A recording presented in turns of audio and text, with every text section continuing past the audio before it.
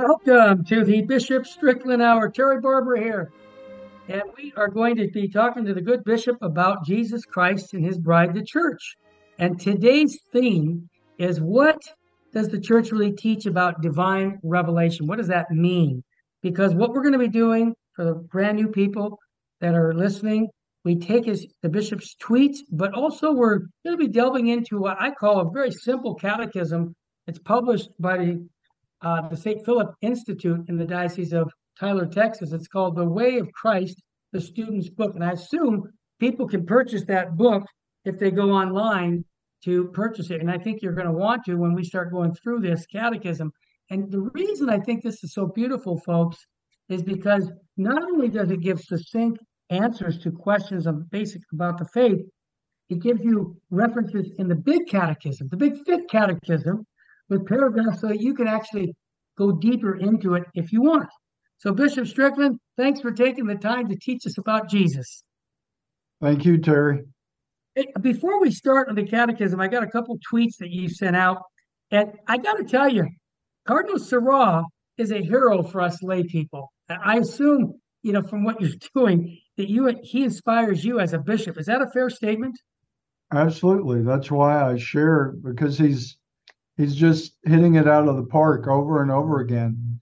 Basic divine revelation, the truth, the glorious truth of the church. So we need that voice. We need many voices. Sadly, their voices contradicting that. And we need the voice of truth that is everlasting, coming from God. Well, that's what you tweeted. More wisdom from Cardinal Sarah. Let us support God's plan. He said this. And he said, the family is the natural preparation for communion with God. That is why the devil attacks it. Well, that's kind of what we heard Saint Lucy, one of the children of Fatima, said that the last battle will be with the family. So Cardinal Sarah seems to be spot on. And St. John Paul II said in his letter back in 1993, the way the family goes is the way the culture goes. And I got to tell you, Bishop Strickland, your St. Philip Institute has a lot of resources for Catholic families and even people who are thinking about Catholic. Is that one of the charisms of the St. Philip Institute, to help Catholic families and just families in general fall deep in love with Jesus? Absolutely. To form disciples, and the best place to form a disciple is in a family. Yeah. And that's true for all of us. Even in our ongoing journey, we need something similar to a family that supports us, challenges us, nurtures us. That's what the parish family should be, even for those people who are beyond growing up in the household of their family. The parish family should be supporting it as well. Got it. I have a tweet here about another brother bishop. You said, thank you, Bishop Daly. We must teach the truth in the face of this evil and destructive agenda. The human body is a sacred temple of the Holy Spirit and must be treated with respect when it comes to God, and we're called to back to God. What are you referring to, this bishop? What did he do? Well, thankfully, Bishop Daly is in charge of Catholic education from the USCCB, that committee on Catholic education. And he's been very clear. I guess he took that office a year ago, but he's been very clear that we have to say no to the gender confusions and what too many public schools are pushing, and other even religious schools are cooperating with.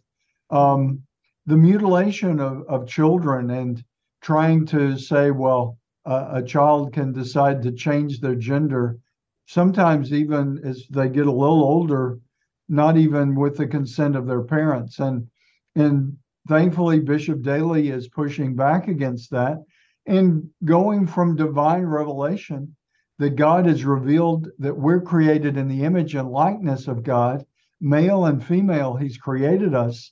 That is sacred truth. And thankfully, Bishop Daly is speaking up and saying, no, we can't allow these agendas that are evil and totally uprooted from anything in divine revelation, any even natural law that should govern us. So I'm glad Bishop Daly is speaking up.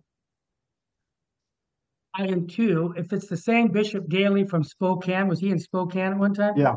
Well, he and my wife went to school at USF, and I've had many dinners with him. I wasn't sure because when he was the auxiliary bishop of San Francisco, he and Father Fessio were close. So I Really? can, yeah, he's a good man. He comes to all the pro-life meetings Yeah, when we he's a yeah. solid guy. Bishop Strickland, there's a news ad that came out today, and I'm really proud of the bishops' conference, and I'll tell you why. They're making some strong moves. Their campaign for human development that comes out every November, supposedly it's to support needy people, but unfortunately, over the years, it's been funding things that are undermining Catholic moral teachings, and this has been something I've known for 30 years. And, the Lepanto Institute came out, and we had them on the air last week pointing out these problems. And what's happened is the bishops' conference secretary said, no, we're not going to fund them anymore now that this has been brought up. My point to you, Bishop Strickland, is I'm wondering, it seems to me that lay people are going out and saying to our, leaders, bishops, wait a minute, this isn't right. This group is funding pro-abortion. I would think we're doing you bishops a favor when we do the groundwork to research these things. You verify them, and you can make that judgment. I mean, does that make sense to you, or does that offend the hierarchy when we lay people call you out on something that say, "Wait a minute, we're funding this. This is wrong." No, we need that advocacy for the truth. I mean, as we've said many times, Terry, Yeah. the truth simplifies, the truth Yes. clarifies, the truth doesn't change. And these things that have wandered off into the agendas that are false and harmful to people, we need people like Michael Hitchborn. I'm so glad that the USCCB is beginning to respond to that truth Yes. because for too long, it's just been dismissed as fake news. It's not fake news. And we need to address those things and bring things to light. And certainly, every bishop is very busy. Yes. So sure. It's our church. It's not the bishop's church and let them run it. It's your church. The laity are a whole lot more people than even the priest and the bishops and the deacons put together. We need the laity to be engaged in their faith. And when they see something wrong, we need them to speak up because, hopefully giving the benefit of a doubt, maybe bishops aren't aware of some of these things. But once they're made aware, they need to be acted on. The bishops have the authority to do that. And we need to exercise that authority with prudence and with compassion. The campaign for human development has great potential to do good things, but promoting contraception or sort of turning a blind eye to abortion and anywhere in the world is simply wrong. And I hope that more and more momentum builds at the USCCB to address these things in whatever committee, whatever group, whatever organization we're supporting. I'm on the board of Cross Catholic, and I've told them very clearly. And there have been some investigations, and things have been taken care of in the past. If, as far as I understand, Cross Catholic only promotes truly good gospel-based assistance to people around the world. It's a huge and very significant organization. But the minute Cross Catholic gets involved in something that is contradictory to the faith, we need to call attention to it. I know the good people there don't want to do that. And that's what we need to do with any Catholic organization that is working for the U.S. bishops.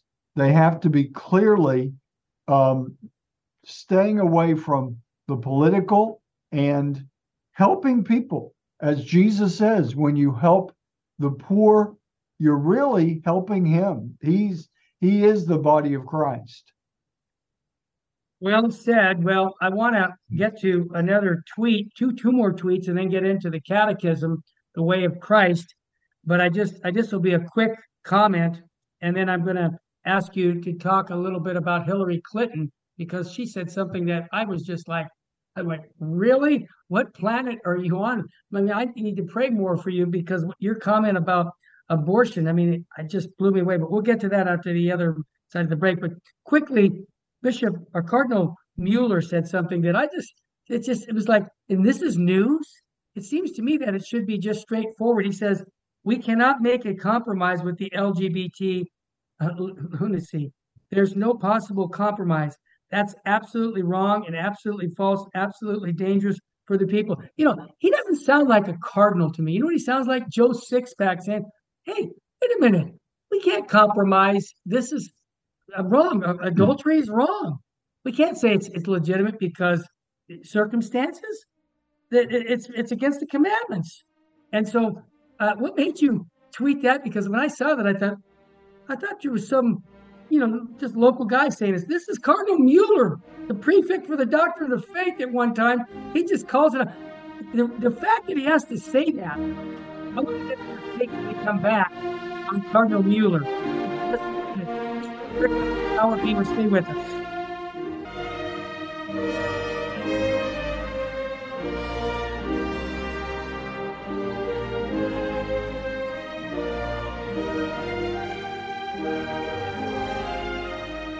Welcome back to the Bishop Strickland Hour. My name's Terry Barber.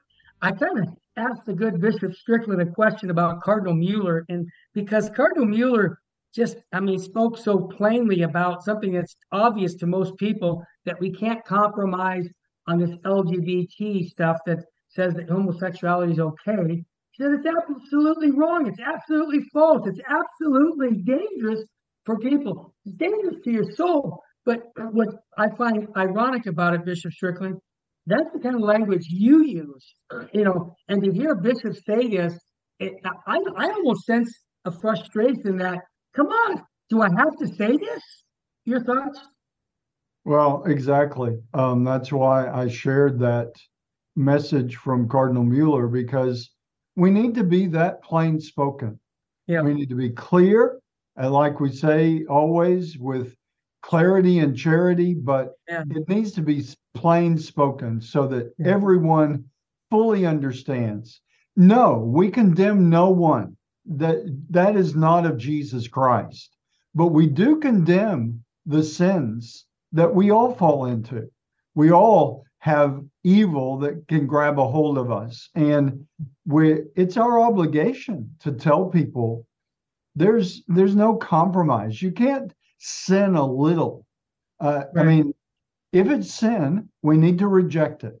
And that is basically what the cardinal is saying. And with this whole LGBTQ agenda, it's harmful to people because it's teaching them things that aren't true. What is lasting is the truth. Truth lasts for all eternity. And if we want to be with God, we have to embrace that truth. The challenge is all of us. There's something of sinfulness and evil in each of our lives. And part of this Advent journey is about penitentially turning from sin and living the gospel, just like St. John the Baptist says in the gospel. Well said. Mr. Strickland, I have a hard time even saying what Hillary Clinton said, so I'll let you clarify what she said and why you tweeted back, because this is a woman that needs a lot of prayer. She seems to be, and excuse the language, hell-bent on killing unborn babies. It's like it's her mission. And she made a comment on PBS. And so could you share that with us and give us your response, please? Well, she made a lot of comments that are wrong and that are contrary to the truth. But what really prompted me was comparing pro-life Christians to the Taliban, to evil forces that are wanting to destroy people. That is just false, and it's rhetoric that doesn't need to be allowed. Mm. I mean, certainly we believe in free speech, but that's hate speech Yeah. toward pro-life Christians, and it doesn't need to continue. I said what I said about Hillary, acknowledging that, I mean, she's a daughter of God, as I always Amen. try to remember, and I always have to remind myself. But she's promoting an evil agenda. In that sense, calling her evil is for her own good, because Yes. she needs to wake up. She needs to understand what the truth is. And it's our obligation, we who have been blessed with the truth, whoever rejects it, rejected by the people in the time of Jesus Christ. They crucified him because they didn't want his truth. But we, like the martyrs and all the saints through the ages, we have an obligation to share that truth. It's a glorious, joyful, life giving, fulfilling beyond anything this world can offer us. And Hillary Clinton, and sadly, she represents a lot of people. She doesn't hold office today. She's a former presidential candidate, a former. She is not presently serving, and that's what I said. She needs to be silenced. So people say, "Oh, he's saying to attack her." Absolutely not. We don't do that as Christians. Amen. But that message that is false doesn't need to be allowed to just continue. Sure, she has the right of free speech, but I have the right of free speech as well. And Amen. there is something called hate speech. If she was saying something like that about certain other groups, they'd be all over her. But we Christians, especially conservative, pro-life Christians, which to me is the only kind of Christian we can be, we have to be pro-life because life comes from God. That's part of what God has revealed to us. So out of all charity, I said the same, something similar, maybe said it a little better, to this person that is, I forget the name, but promoting all the, saying that we need to promote this transgender agenda and to, make sure that children have, hormone blockers and all sorts of diabolical stuff that is contrary to our created nature that comes from God. He made us male and female. And so I said, this has to be opposed as well. And all of that agenda, we're too docile sometimes. Of course, we don't attack anyone. And every person, we have to remember, is precious to God. God loves us more than we can imagine. And that's true for Hillary Clinton. That's true for every person that may hold values that are totally contrary to what God has revealed to us. But we have an obligation to call them back into the light, call them back to the truth with compassion and with the real mercy, the real charity that is love in action, calling people to the truth. That's the greatest charity. So the greatest charity toward Hillary Clinton is to call her to the truth and to recognize that if we don't do that, that is the greatest act of hatred and harm to her, is to say, oh, go ahead and ignore the truth, keep saying things that are false. But a lot of people hold her in esteem. And we need to let them know that she is saying things that are simply not true. Really, what really lit the fuse with me was because she's influential. If she were to change this rhetoric, it would have an effect on a lot of people. Mm-hmm. And we need to call it out when they say, oh, well, a woman has a right to do with her body what she wants. True. But the baby in her womb is not her body. That's scientifically, biologically founded on science. That's what God has revealed to us. There's another child of God there, and we need to call it out. Anytime we hear that, we need to say, no, that isn't the truth. Yes, a woman the integrity of the woman's body is something that she absolutely has a right and a responsibility to protect and to care for. We're supposed to be stewards of our bodies, reminding ourselves that our life and our bodies are a gift from God. We come from God, and we need to respect that. Every man, every woman needs to respect that.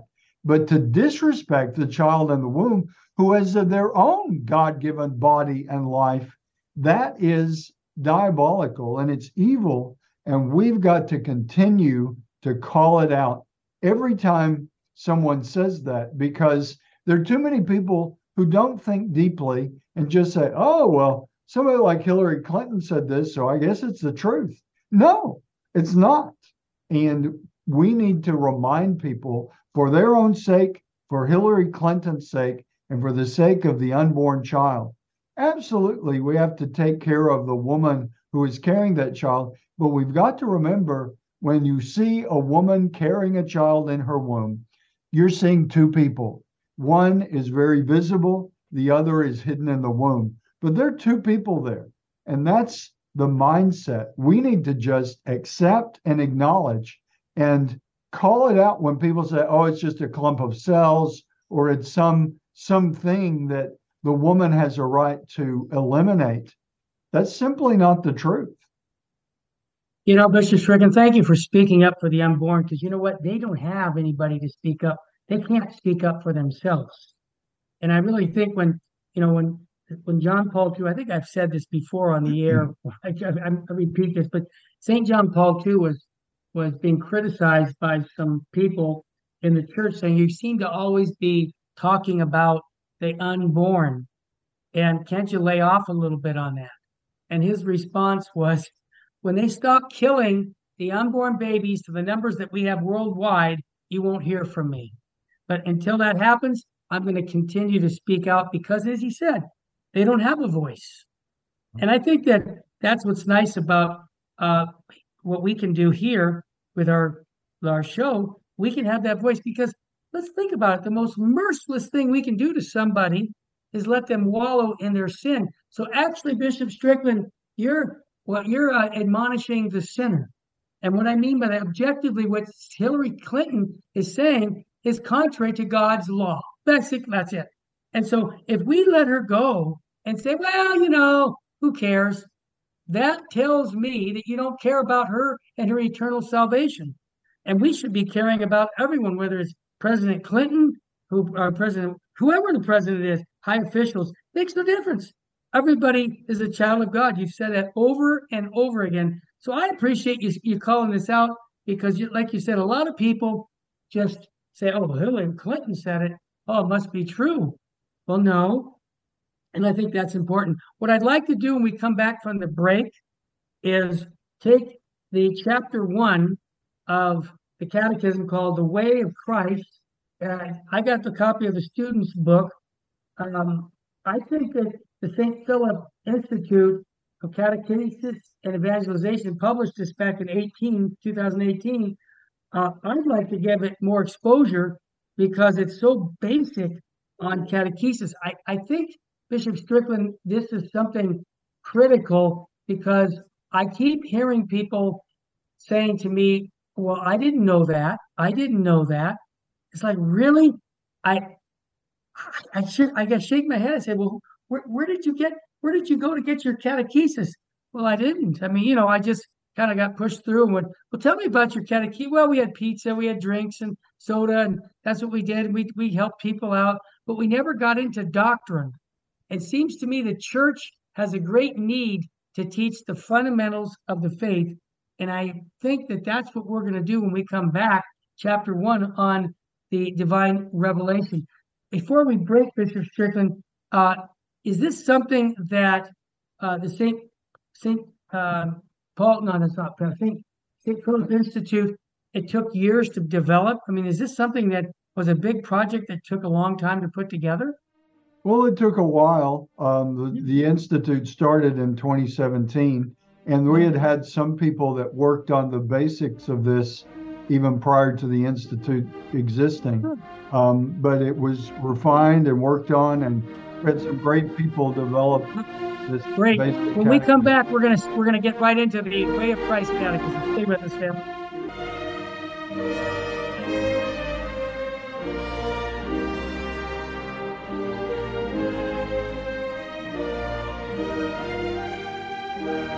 Welcome back to the Bishop Strickland Hour. We're going to talk about divine revelation. And what I like about this, Bishop Strickland, is it's a kind of a question answer format. And I grew up with the Baltimore Catechism. And I got to tell you, it worked for me. I mean, as a young man, I loved having question answer. I learned so much. So we can go through this, and I'd like to get your commentary because uh, the way this is set up is it does the question, and we're going to respond with the answer. And then I like what the way they set the stage, saying that God fully revealed himself in Jesus Christ in order to be in relationship with us, you individually. Jesus Christ established his Catholic Church to preserve, pass down, and interpret his teaching. Jesus' teachings are passed down through sacred scripture and sacred tradition. That paragraph right there in itself says more. I would hope that all Catholics know that, Bishop Strickland, but when I brought this up to people, it's new to them. I'm assuming even our listeners right now, I know thousands of people, 5,000 people every week listen to on LifeSite News, your show. And I bet you a good percentage of them haven't heard that taught to them. And if it was probably decades ago. So here's the first question. What is divine revelation? And it says, divine revelation is God's act of revealing both himself and his plan of salvation. God revealed himself in order to have an intimate relationship with us. He revealed himself to the Jews over time, and then by sending his son, Jesus Christ. Jesus fully revealed God and God's plan for our salvation. Can I just jump in and say that if God stopped thinking about Bishop Strickland or Terry Barber, we'd cease to exist. And I think that paragraph says a lot about what we're trying to relate, that we need that relationship with Christ. But your thoughts on that? Yeah, Terry, I think it captures well, the basic belief. And as it asks, what is divine revelation? I would add the question, who is divine revelation? Because, and as we go through this, just these 2 pages that cover this first section 1 in the book, The Way of Christ, it goes on to remind us that Jesus Christ is the fullness of revelation. And the beauty of that is he is the Word of God incarnate, as we've talked about before. And the Catechism explicitly says that Scripture is Jesus because he is the Word.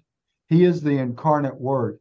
And the great mystery of that. So just John 3:16 comes to mind. God so loved the world that he gave us his only begotten Son. That's Jesus Christ. So revelation begins, as this text tells us, with what we call the Old Testament, the Hebrew Scriptures, from the book of Genesis all the way through to Maccabees at the very end of the Old Testament. All of those books are setting the stage among the people of Israel for the coming of Jesus, the Messiah. The Gospels tell the story of that Messiah. So Jesus is the person of divine revelation, and the Scriptures tell us the story of divine revelation. And what I'd like to do as we go through these things, Terry, is to think about the pressing issues, you might say, or the real controversies that are around us. And I would point people, if they don't have the text yet, but I hope they can order it through stphilipinstitute.org. You can go to the website and the Way of Christ. It's not expensive. And it's a great basic text, even for those who are well versed in the faith. It's a great simple review to just remind ourselves of the richness of our faith. And there's a section, find out more, going to the catechism. You referred to it already. And there's one that says, can tradition change? That's a critical question. And there are two paragraphs of the catechism that it refers to, paragraph 83 and paragraph 174. And those paragraphs, I mean, we could really go to them, but even I'd encourage people, if you have questions, go to those paragraphs of the catechism. And what they're basically going to remind us is the truth doesn't change. Yes, we can understand it more deeply. In a very real sense, that's what the history of divine revelation is. The people of Israel came to know the one true God. And then with Jesus, his son, coming to fulfill revelation in the person of the incarnate Son of God, the Jewish people were presented the fullness of that truth of who God is, one God in three persons, the Trinity. God is one. So that truth of, I think that's a great illustration of what we always have to remember, how the dynamic of revelation works. The truth that God is one didn't change. It didn't disappear. It didn't get updated and sort of erased. We went deeper into understanding. God is one, but in that oneness is the mystery of three persons in the one God, Father, Son, and Holy Spirit.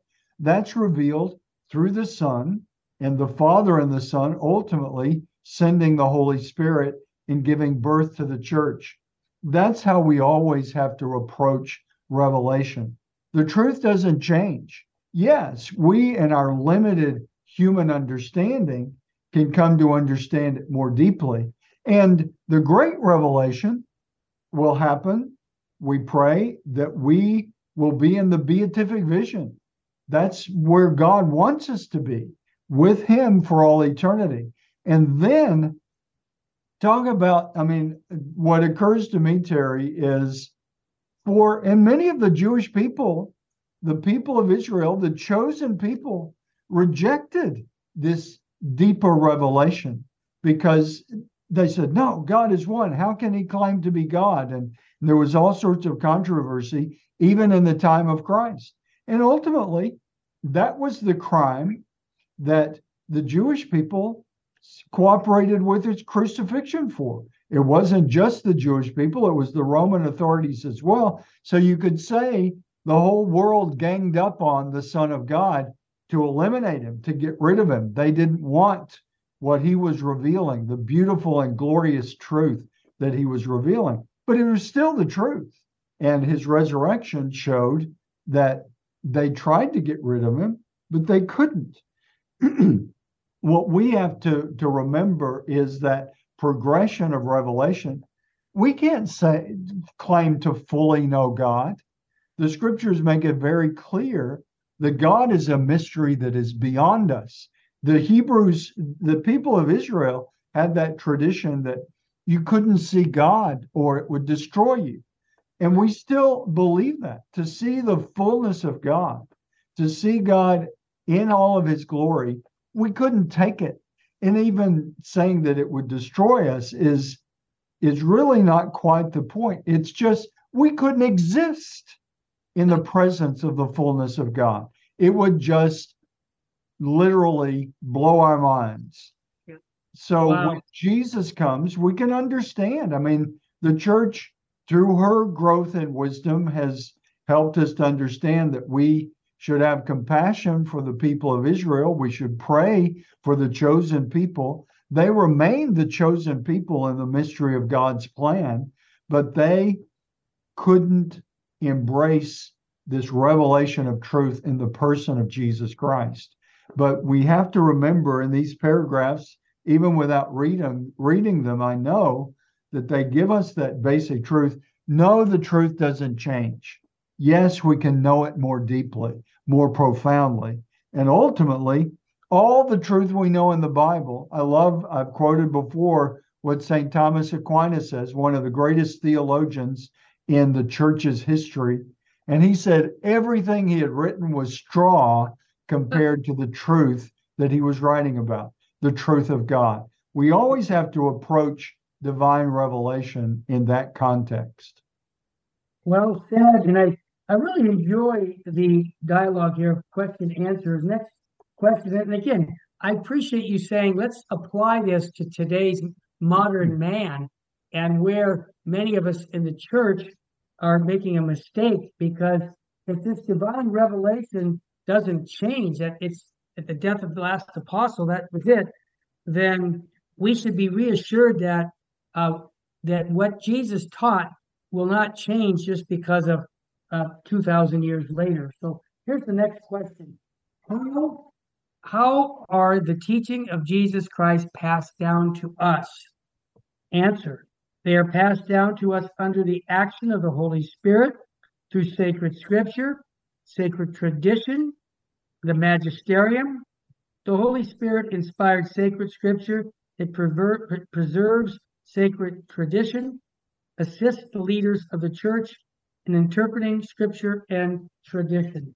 What a quick summary. And I know that the catechism is like 4 or 5 verses that talk about the leaders of the church. What a responsibility for leaders of the church. Wow. Your thoughts? Absolutely. That's why one of the promises we make as bishops is to guard the deposit of faith. That's exactly what it's talking about. What is the truth that has been revealed to us? And this lines it out very well. Sacred scripture, sacred tradition, and the magisterium, the teachings of the popes and the bishops through the centuries that help us to understand the truth that's been revealed more profoundly and more deeply, interpreting what it means. And that is essential for all of us to have a deeper understanding of, and to continue to hold to that treasure of the deposit of faith, the sacred tradition that teaches us who we are and who God is. Well said. We're going to take a quick break now, and then we'll continue on divine revelation. What does the Catholic Church teach? Stay with us, family. We'll be right back.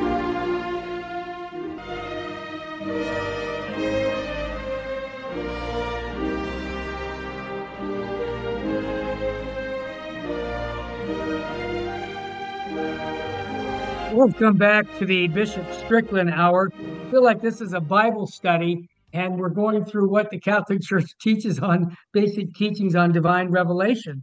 And what a great thing to do. Maybe you can't get to a Bible study at your parish, but this basic material here should help you understand some basics on the Bible.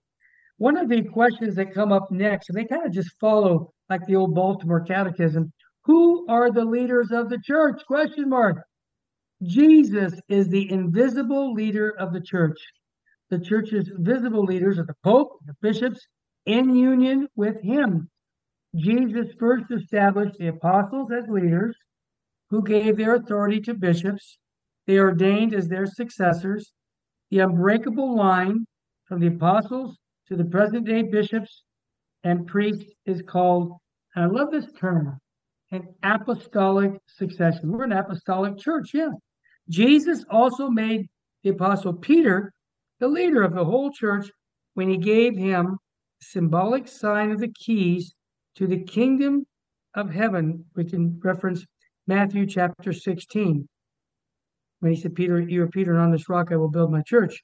The successors of St. Peter, the Pope, is the highest visible authority of the church.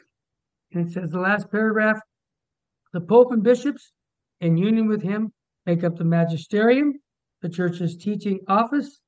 The magisterium is the authoritative interpreter of divine revelation, because Jesus sent the Holy Spirit to guide the Pope and those bishops in union with him. The magisterium exercises its teaching office to the highest degree when it gives an infallible teaching on faith and morals, which it hardly ever has done in 2,000 years. But Bishop Strickland, your thoughts? Well, I think in the present time, What's critical about that paragraph 3 is Jesus is the invisible leader of the church. The church's visible leaders are the Pope and the bishops in union with him. It all starts with Jesus, and that's what we have to remember. Anything that is contradictory to what Jesus has revealed through his church, through the ages, we have to say no. And Right. that is where there's a lot of confusion now because there are just a lot of voices that are contradicting what Jesus said. And, we've got to just keep going back to Jesus is really the invisible leader of the church. And we've got to look to him and to everything that has gone before. And like we talked about, the truth doesn't change, No. it develops and deepens. And I think that what I've said to people very often is just like, both of us are men in our 60s. We've gotten older, but we're the same person. A person, really, there's an essence of a person. Certainly, we grow and we learn and hopefully get more mature and less sinful and all of those things. But we're the same person that we were as 10-year-old boys Yeah. when we were kids. That's the reality of the person. That's the Yeah. beauty of the person, that we are unique sons of God as Jesus Christ is, Yes. the unique divine Son of God. Yes. But when we put the truth into the context that it's talking about a person, it's talking about knowing Jesus Christ, I find that easier to be reminded that, yes, as people, we develop, we grow, but we don't change into something else. We don't change drastically the basic truth of who we are, and neither does Jesus Christ. Yeah. Bishop Strickland, we're going to go to the next question, but I just want to reaffirm what that statement said, that Jesus is the invisible leader of the church. The Pope is the vigor of Christ. And I know this hurts people for me to say this. He's not the superior of Christ. And what I mean by that is he also has to answer to Jesus Christ's revelation, just like you as a bishop, because he made a promise to confirm us in our faith. I mention that because I pray my rosary each night, and my intention for the Holy Father is to confirm us in our faith, because that is his job description from Scripture. And I just wanted to mention that before we go to the last one. I think we can get this last one in. Well, maybe not. Maybe we'll try. When is the magisterium infallible? The magisterium speaks infallible in two main ways. The first way is an ecumenical council, a meeting of the Pope and the bishops from around the world. There have been only 21 ecumenical councils in 2,000 years of history of the church. The second way is when the Pope teaches infallibly from the whole church, or they call it ex cathedral, from the chair of Peter. Infallibility does not mean the Pope or the bishops will be great examples of holiness, nor that they will pick the winning sports team. Yes, I always like that. They are only infallible on issues of faith and morals. That's important. Therefore, the magisterium is the final authority for interpreting scripture and tradition, which it does by formulating creeds, proclaiming doctrines, and declaring dogmas. Those are important points. Your thoughts?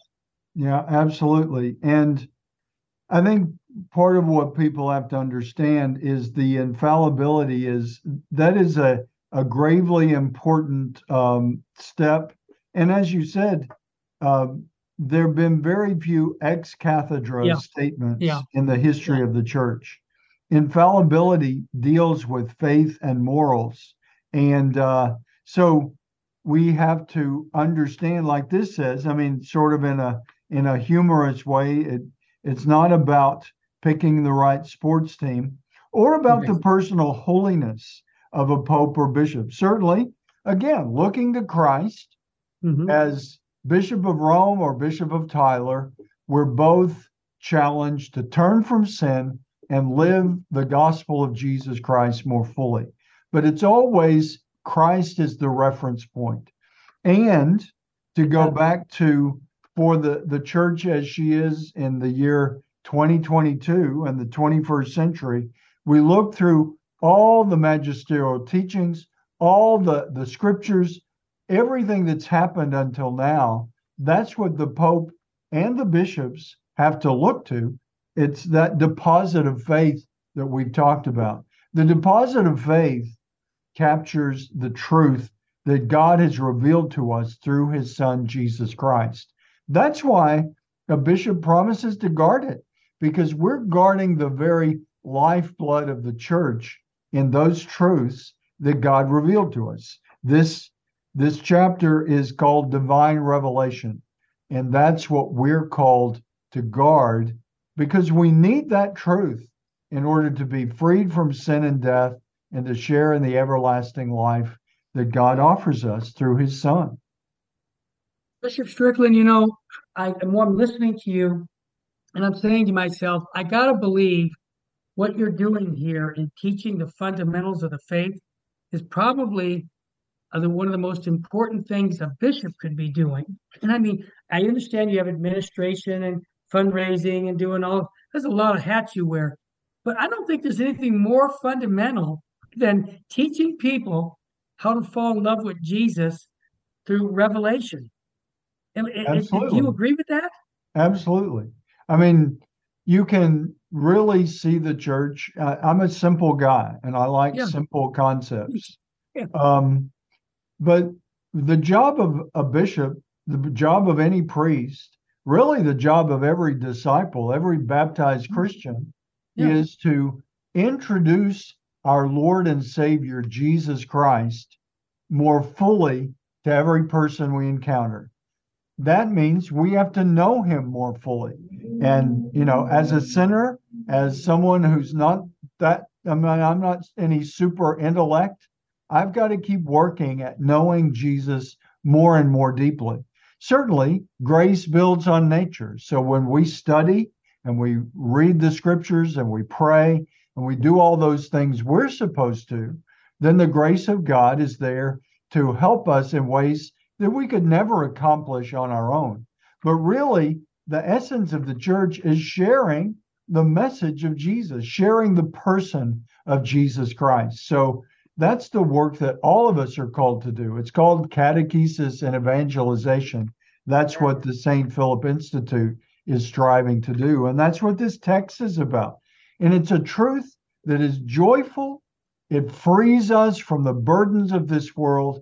It reminds us of who we are. It really is a glorious message that more and more people in our modern world need to know about. The more people know about it, the more people, we're still at free will. People don't have to embrace it, and not everyone will.